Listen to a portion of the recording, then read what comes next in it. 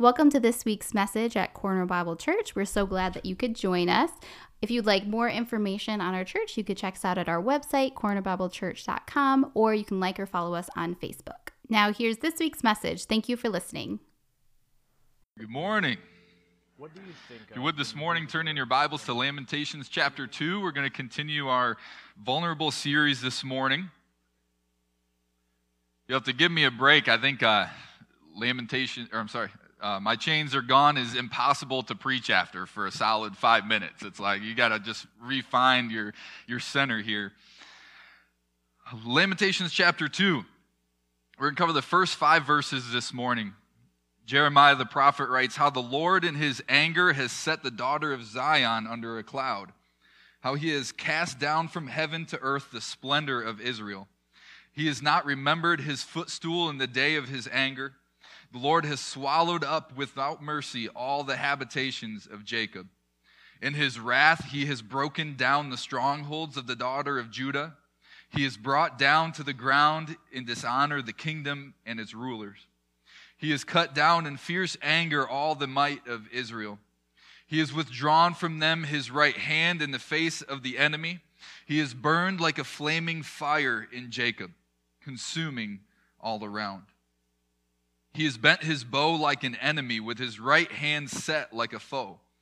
And he has killed all who were delightful in our eyes. In the tent of the daughter of Zion, he has poured out his fury like fire. The Lord has become like an enemy. He has swallowed up Israel. He has swallowed up all its palaces. He has laid in ruins the strongholds, and he has multiplied in the daughter of Judah mourning and lamentation." Let's pray. Lord, this morning as we open your word, we pray that as the hymn we sang, that your word would be the anchor of our hope. God, your word is how you speak to us. Your word is how you change us. Your word is how you reveal your nature, your love, your mercy, and your wrath. Lord, you are a God of justice, a God of grace, a God of peace. God, help us to see those things this morning. God, help us to be challenged by your truth. Help us to have our toes stomped on a little bit this morning. But God, most of all, help us to glorify you in everything that we do and everything that we say. Lord, we love you. We pray all these things in Jesus' name. Amen. Have you ever been challenged by God to do something that you feel completely incapable to do? Have you ever been challenged by God to do something that you feel completely incapable to do? If you haven't, it might just be because you're like me and you like to rest on your own capabilities. You like to stay in a place that's safe. You like to stay in a place that's comfortable. You like to stay in a place where you're in control, where you feel like you have the reins, where you feel like you have the skills capable to complete the task. What he's asking you to do is so uncomfortable. It's so against your old nature. It's so scary that you can't imagine doing it. In my life right now, God has me there. Right now, God has me there. God is challenging me to write my life as a blank check to him and say, God, you fill it in. God, here is my family. God, here is my comfort. God, here is my control. God, here is my reasoning. Here is all the things that I think I can put into this little box and say, God, this is what I'm capable of doing. And as I read this text, as I see the horror that Jerusalem is going through, as I see the horror that the Israelites are going through, it's easy for me to judge them, but we're not really that much different. This is terrifying for many reasons because I like to be in control. I like to be the one that has at least one hand on the wheel, right? I'm not really a two-hand on the wheel guy. I'm not so, white-knuckle death grip on the steering wheel that I'm so afraid of what's going to happen every single foot of the road. But I like to have one hand on the wheel. Or we say, God, yep, you can have this. God, you can be Lord of this hand while we're still driving with one hand on the wheel. Sometimes we might come into seasons where we're feeling awfully strong and awfully, faithful, and maybe we're just driving with the one finger or the finger and the thumb on the bottom of the wheel. Or maybe we have our coffee, we have something else, we're trying to hit the turn signal or to turn the lights on or to flash them, so maybe we put our knee on the bottom of the wheel, right? I've never done that before. But we like to have at least one hand on the wheel. One hand on the wheel. I like me and my family to be comfortable. I like to pursue dreams and challenges that I think I'll enjoy. I like to plan ahead for the coming day, the coming week, the coming month, the coming year, and beyond. I like to have a 5-year plan, a 10-year plan, not only for me, but for my wife and for my kids, all the way from 8 to newborn. Like, you're 2 months old, here's your 1-year plan, baby. Right? Oh, now you're 2. Here's your 5-year plan, baby. And now here's your 10. Right? I want to be in control of these things. So while it's easy to condemn the Israelites for their rebellion towards God, we have to ask the question, are we really that different? Are we really that different? Or are there principles here that we are supposed to adopt, just like the Israelites were supposed to adopt? Is there a reason for calamity? Is there a reason for destruction? Is there a reason for sickness? Is there a reason for death? Is there a reason for all of these things that we read in Lamentations chapter 2? This morning in our text, we see what I call 4 aspects of living under the calamity of God. 4 aspects of living under the calamity of God. When we choose our own way, when we sin against God and we chase the false gods of this world, how can we expect life to look? Number 1. Calamity under the hand of God destroys the monuments that we've created. Calamity under the hand of God destroys the monuments that we've created. Verse 1 and 2, Jeremiah writes, how the Lord in his anger, how the Lord in his anger has set the daughter of Zion under a cloud. Remember last week, Pastor Davis said, is there a reason or is there a season for what you're going through? Right? In Israel's case, there's a reason. There's a reason why they're going through what they're going through, and it's because of their sin. It's because of their rebellion toward God. It's because they were afraid to write their life as a blank check to the God who created them and called them out of bondage, set them free, and now they won't write the check. He cast down, Jeremiah continues, he cast down from heaven to earth the splendor of Israel. He has not remembered his footstool in the day of his anger. The Lord has swallowed up without mercy all the habitations of Jacob. In his wrath, again, how the Lord in his anger, in his wrath, he has broken down the strongholds of the daughter of Judah. He has brought down to the ground in dishonor the kingdom and its rulers.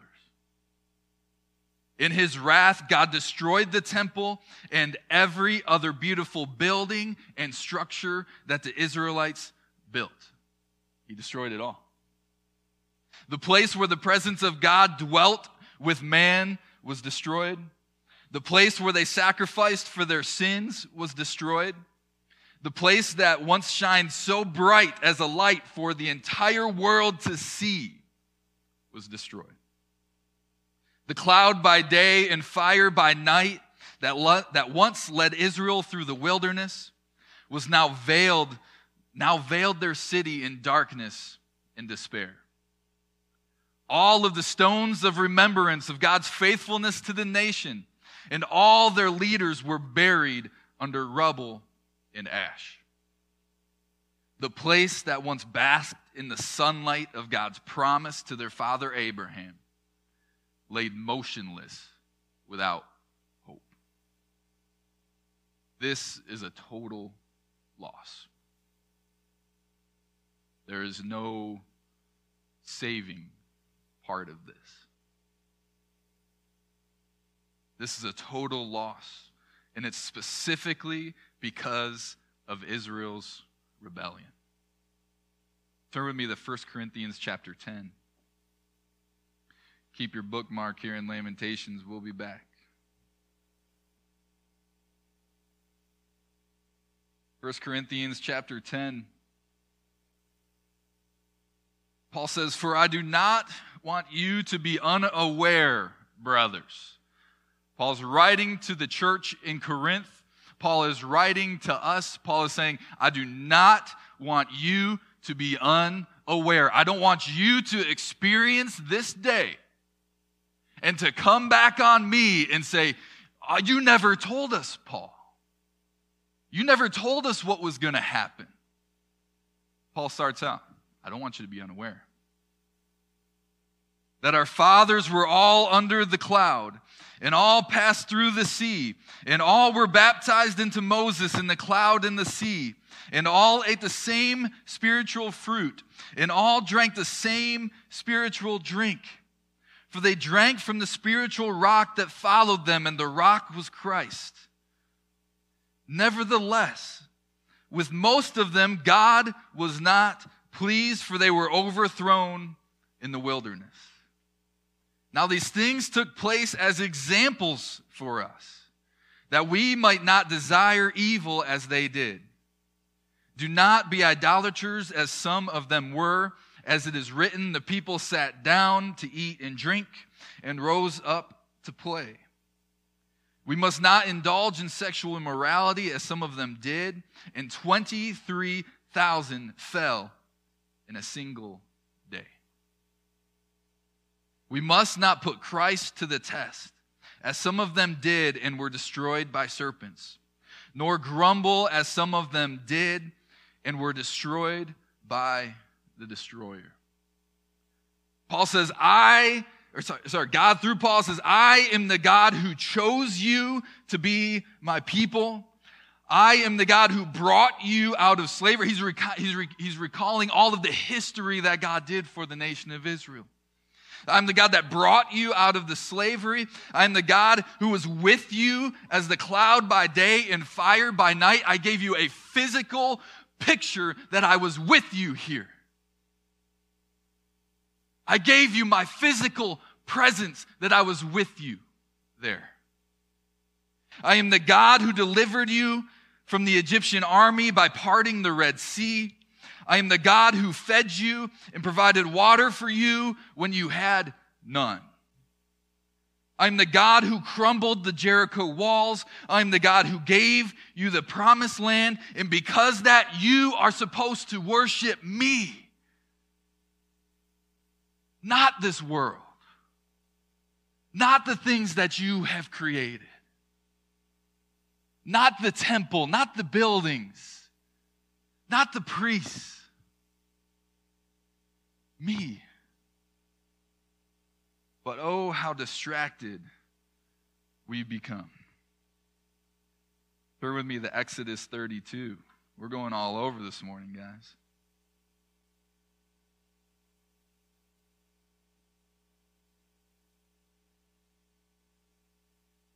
Exodus 32. By this point, God has just given the Israelite men some very specific skills. He's given them skills in the knowledge of craftsmanship, artistic design, gold, silver, metal, and bronze work, in cutting stones for building, in carving wood for every craft, for a specific purpose. And this is in 31 where I'm just paraphrasing here, but it says it's to build the tent of meeting and specific objects for it. The skills that God gave them had a purpose. As the place where God would dwell with his nation. When we pick up in chapter 32, their leader Moses was away on Mount Sinai, where God was giving him the commandments on stones, and the Israelites get restless. Chapter 32. When the people saw that Moses delayed to come down from the mountain, the people gathered themselves together to Aaron and said to him, Moses is out of town, we're going to the next guy. We're going to the guy that we can manipulate. They said to him, get up. Make us gods who shall go before us. As for this Moses, the man who brought us up out of the land of Egypt, we do not know what has become of him. So Aaron said to them, take off the rings of gold that are in the ears of your wives, your sons and your daughters, and bring them to me. Bring all the gold jewelry that you have. So all the people took off the rings of gold that were in their ears and brought them to Aaron. And he received the gold from their hand and fashioned it with a graving tool and made a golden calf. And they said, these are your gods, O Israel, who brought you up out of the land of Egypt. When Aaron saw this, he built an altar before it, and Aaron made a proclamation and said, tomorrow shall be a feast to the Lord. And they rose up early the next day and offered burnt offerings and brought peace offerings. And the people sat down to eat and drink and rose up to play. Remember Paul's quote in 1 Corinthians. And the Lord said to Moses, go down, for your people whom you brought up out of the land of Egypt have, what does he say? Corrupted themselves. They have turned aside quickly out of the way that I commanded them. It didn't take them long. This wasn't a long, drawn-out process. He says they have turned aside quickly. In a moment's notice, they rebelled. They have made for themselves a golden calf and have worshipped it and sacrificed to it and said, these are your gods, O Israel, who brought you up out of the land of Egypt. And the Lord said to Moses, I have seen this people, and behold, it is a stiff-necked people. That sounds familiar. Isn't that how I started my message this morning?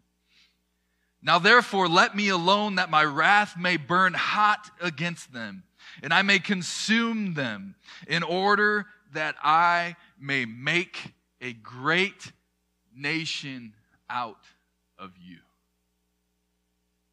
Wow. Don't miss the last verse. The last part of it. In order that I may make a great nation out of you. Number 2. Calamity under the hand of God exposes life without the divine protection of God's covering.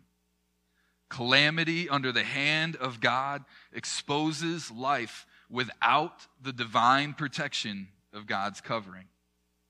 Verse 3 back in Lamentations, Jeremiah says, he has cut down in fierce anger all the might of Israel. Not some, not a third, not a portion.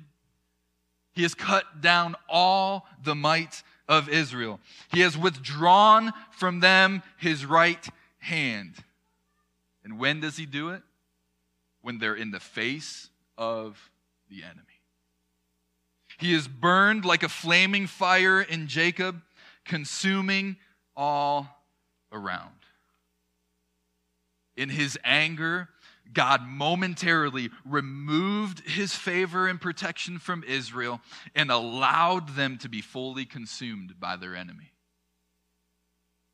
At the most dangerous point, when the enemy is in their face, when destruction is knocking at the door because of Israel's rebellion, God removes his divine protection. He removes his right hand of protection from the nation of Israel and allows them to be destroyed. The men of war have been killed. There's no more earthly protection. The king has been captured. There's no more political protection. The king's sons and all of his officials have been slaughtered before his eyes. The king's eyes have been gouged out of his face, and his wrists and ankles have been shackled for his imprisonment until he later dies. There's no more spiritual protection. There's no more earthly protection. There's no more political protection. God has made his people as vulnerable and as needy, as dependent upon him as possible. You see, sometimes it takes God stripping us of everything that we have to see that he is everything that we need. The three things that Israel had faith in, God removed. And when he removed it, he caused utter calamity. A famine was so great that there was no food in the land, according to Jeremiah. No food. Not that there's no chicken breast at Meijer today. Sorry. Not that there's no, my favorite coffee creamer's not in stock today. I'm cracking on my wife right now. I'm sorry. There is no food on the shelf. Nothing. The women, children, and infants of a once beautiful, prosperous nation were thrashing in agony as their bodies shut down from malnourishment. They watched helplessly as their fathers, husbands, and sons were slaughtered by the invading army.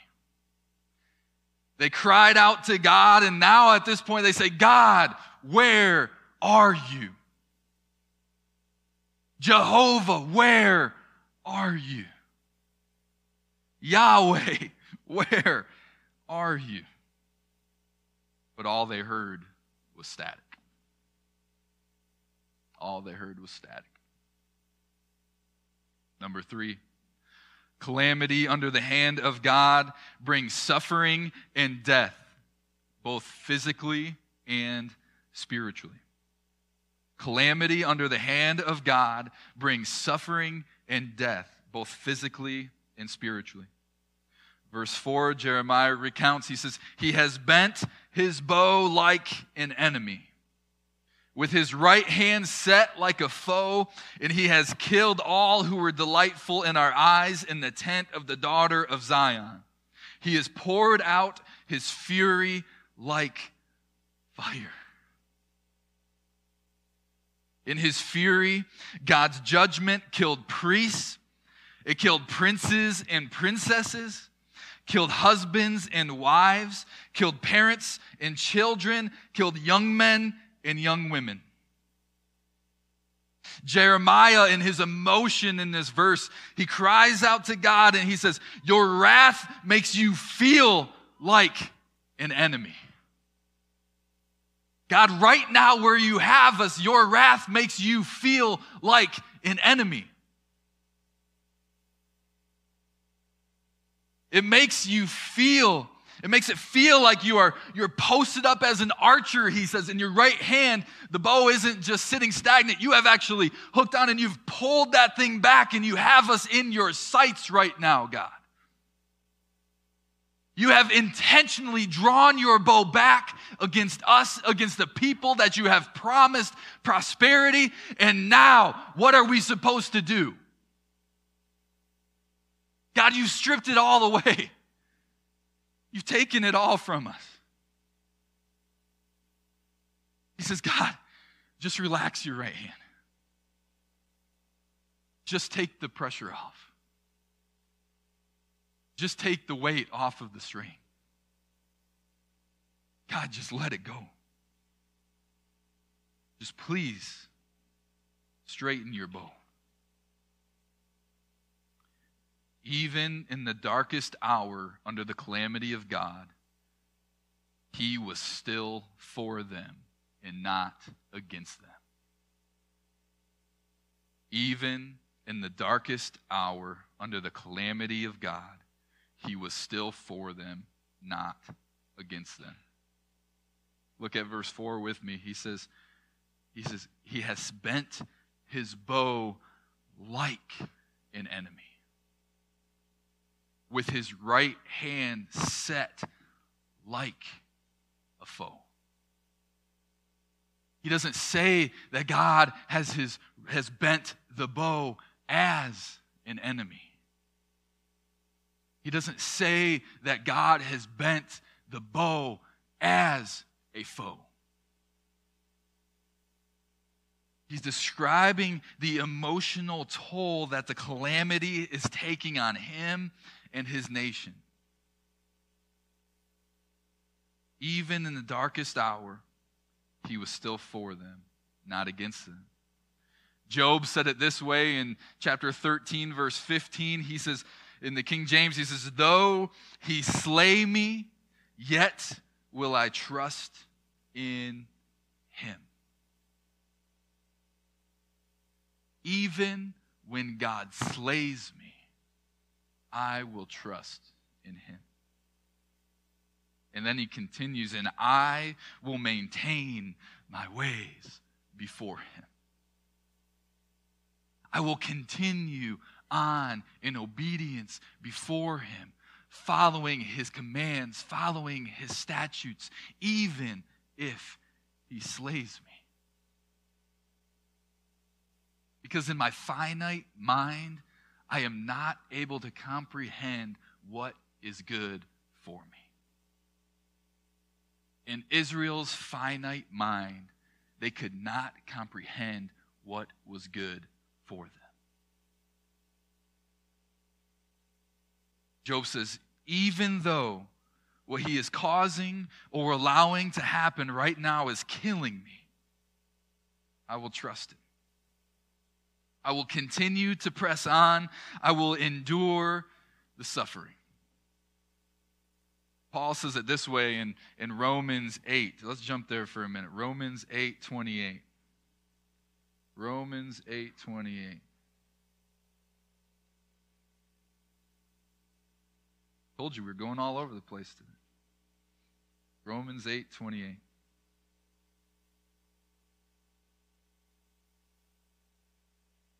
I want you there. I want you to see this text.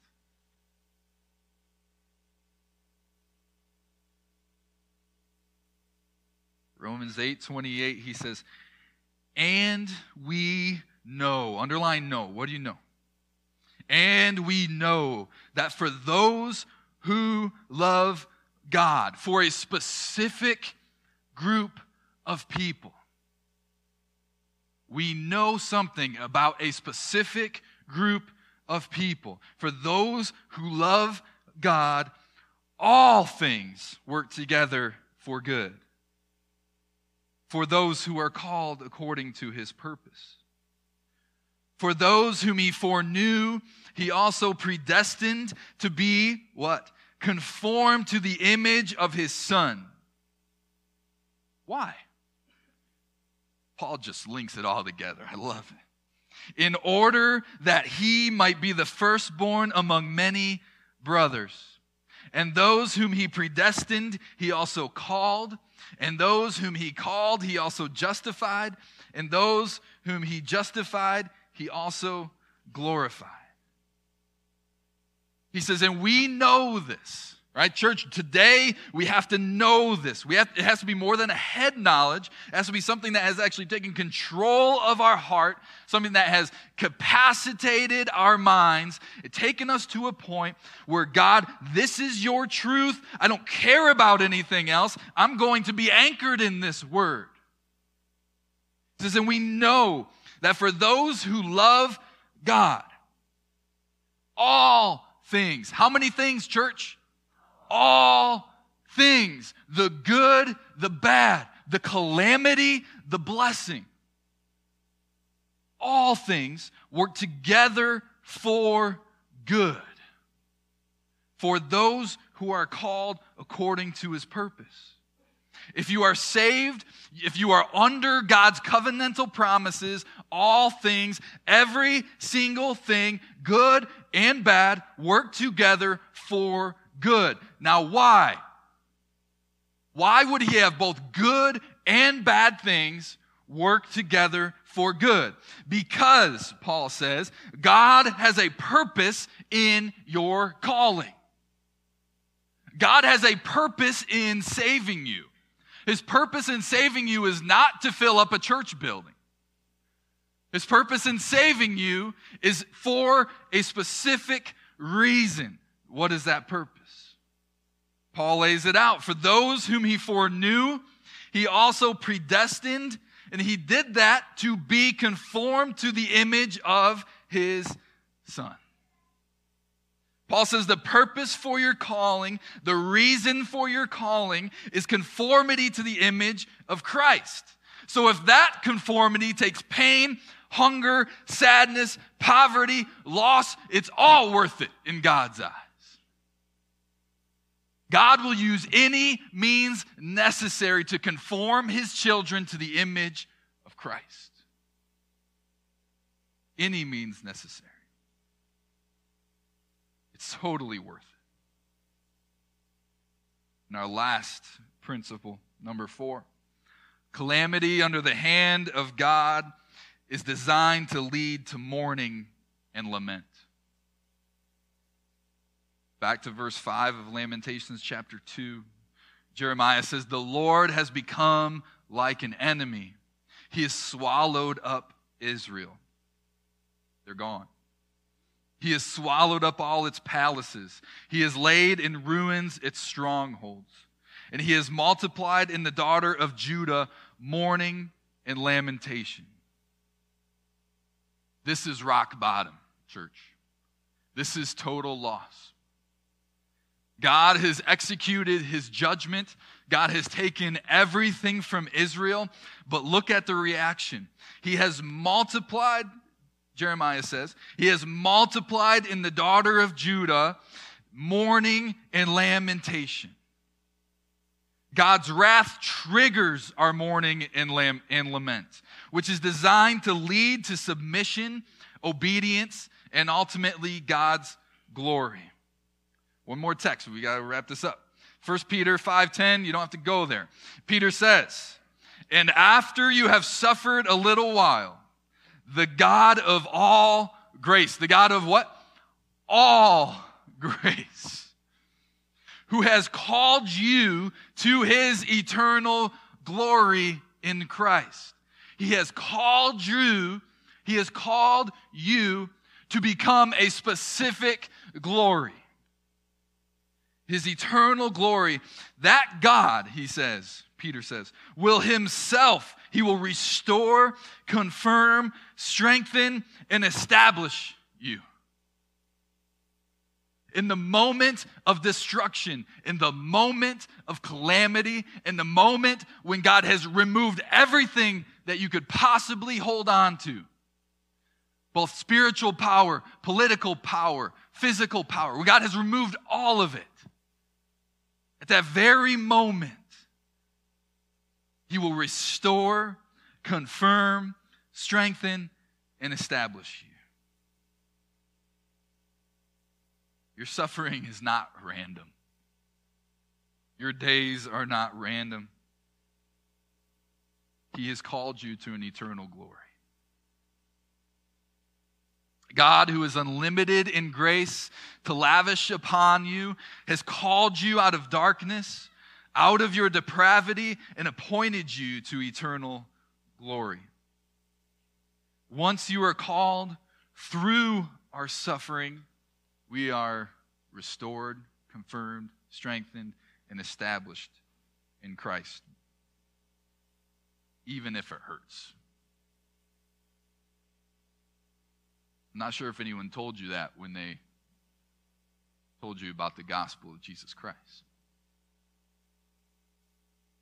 Not sure anyone told you that the way that he's going to conform you to his image is going to be through some suffering.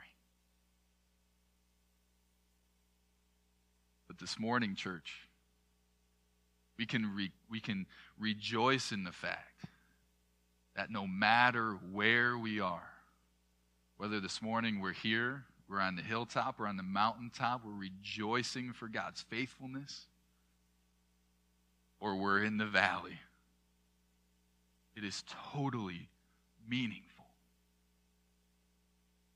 It is not random. Neither place is random. The God of all grace, through the place that he has you, is restoring you, establishing you, strengthening you, and conforming you to his image. In closing this morning, I have a few questions for us. What monuments have you created that God is asking you to tear down? We get to have a special song this morning. Let these questions run through your mind. What monuments have you created that God is asking you to tear down? Because once he's called you, once he's saved you, he's going to tear those monuments down. What's he calling you to tear down? Are you and your family living under the divine protection of the God of this universe? Or have you taken yourself out of alignment? Are you prepared to suffer in order to be conformed to the image of Christ? Are you prepared to go through that? Is it going to surprise you when you suffer? Paul says, don't be surprised when you suffer. In fact, rejoice, because that's the closest relationship to Christ you can have. And this morning, God has drawn you to Christ. What's your response? What's your response? Thank you for joining us for this week's message here at Corner Bible Church. If you would like more audio resources, please follow us on Spotify, Apple Podcasts, or Google Podcasts. Or you can go online and visit us on our webpage at cornerbiblechurch.com.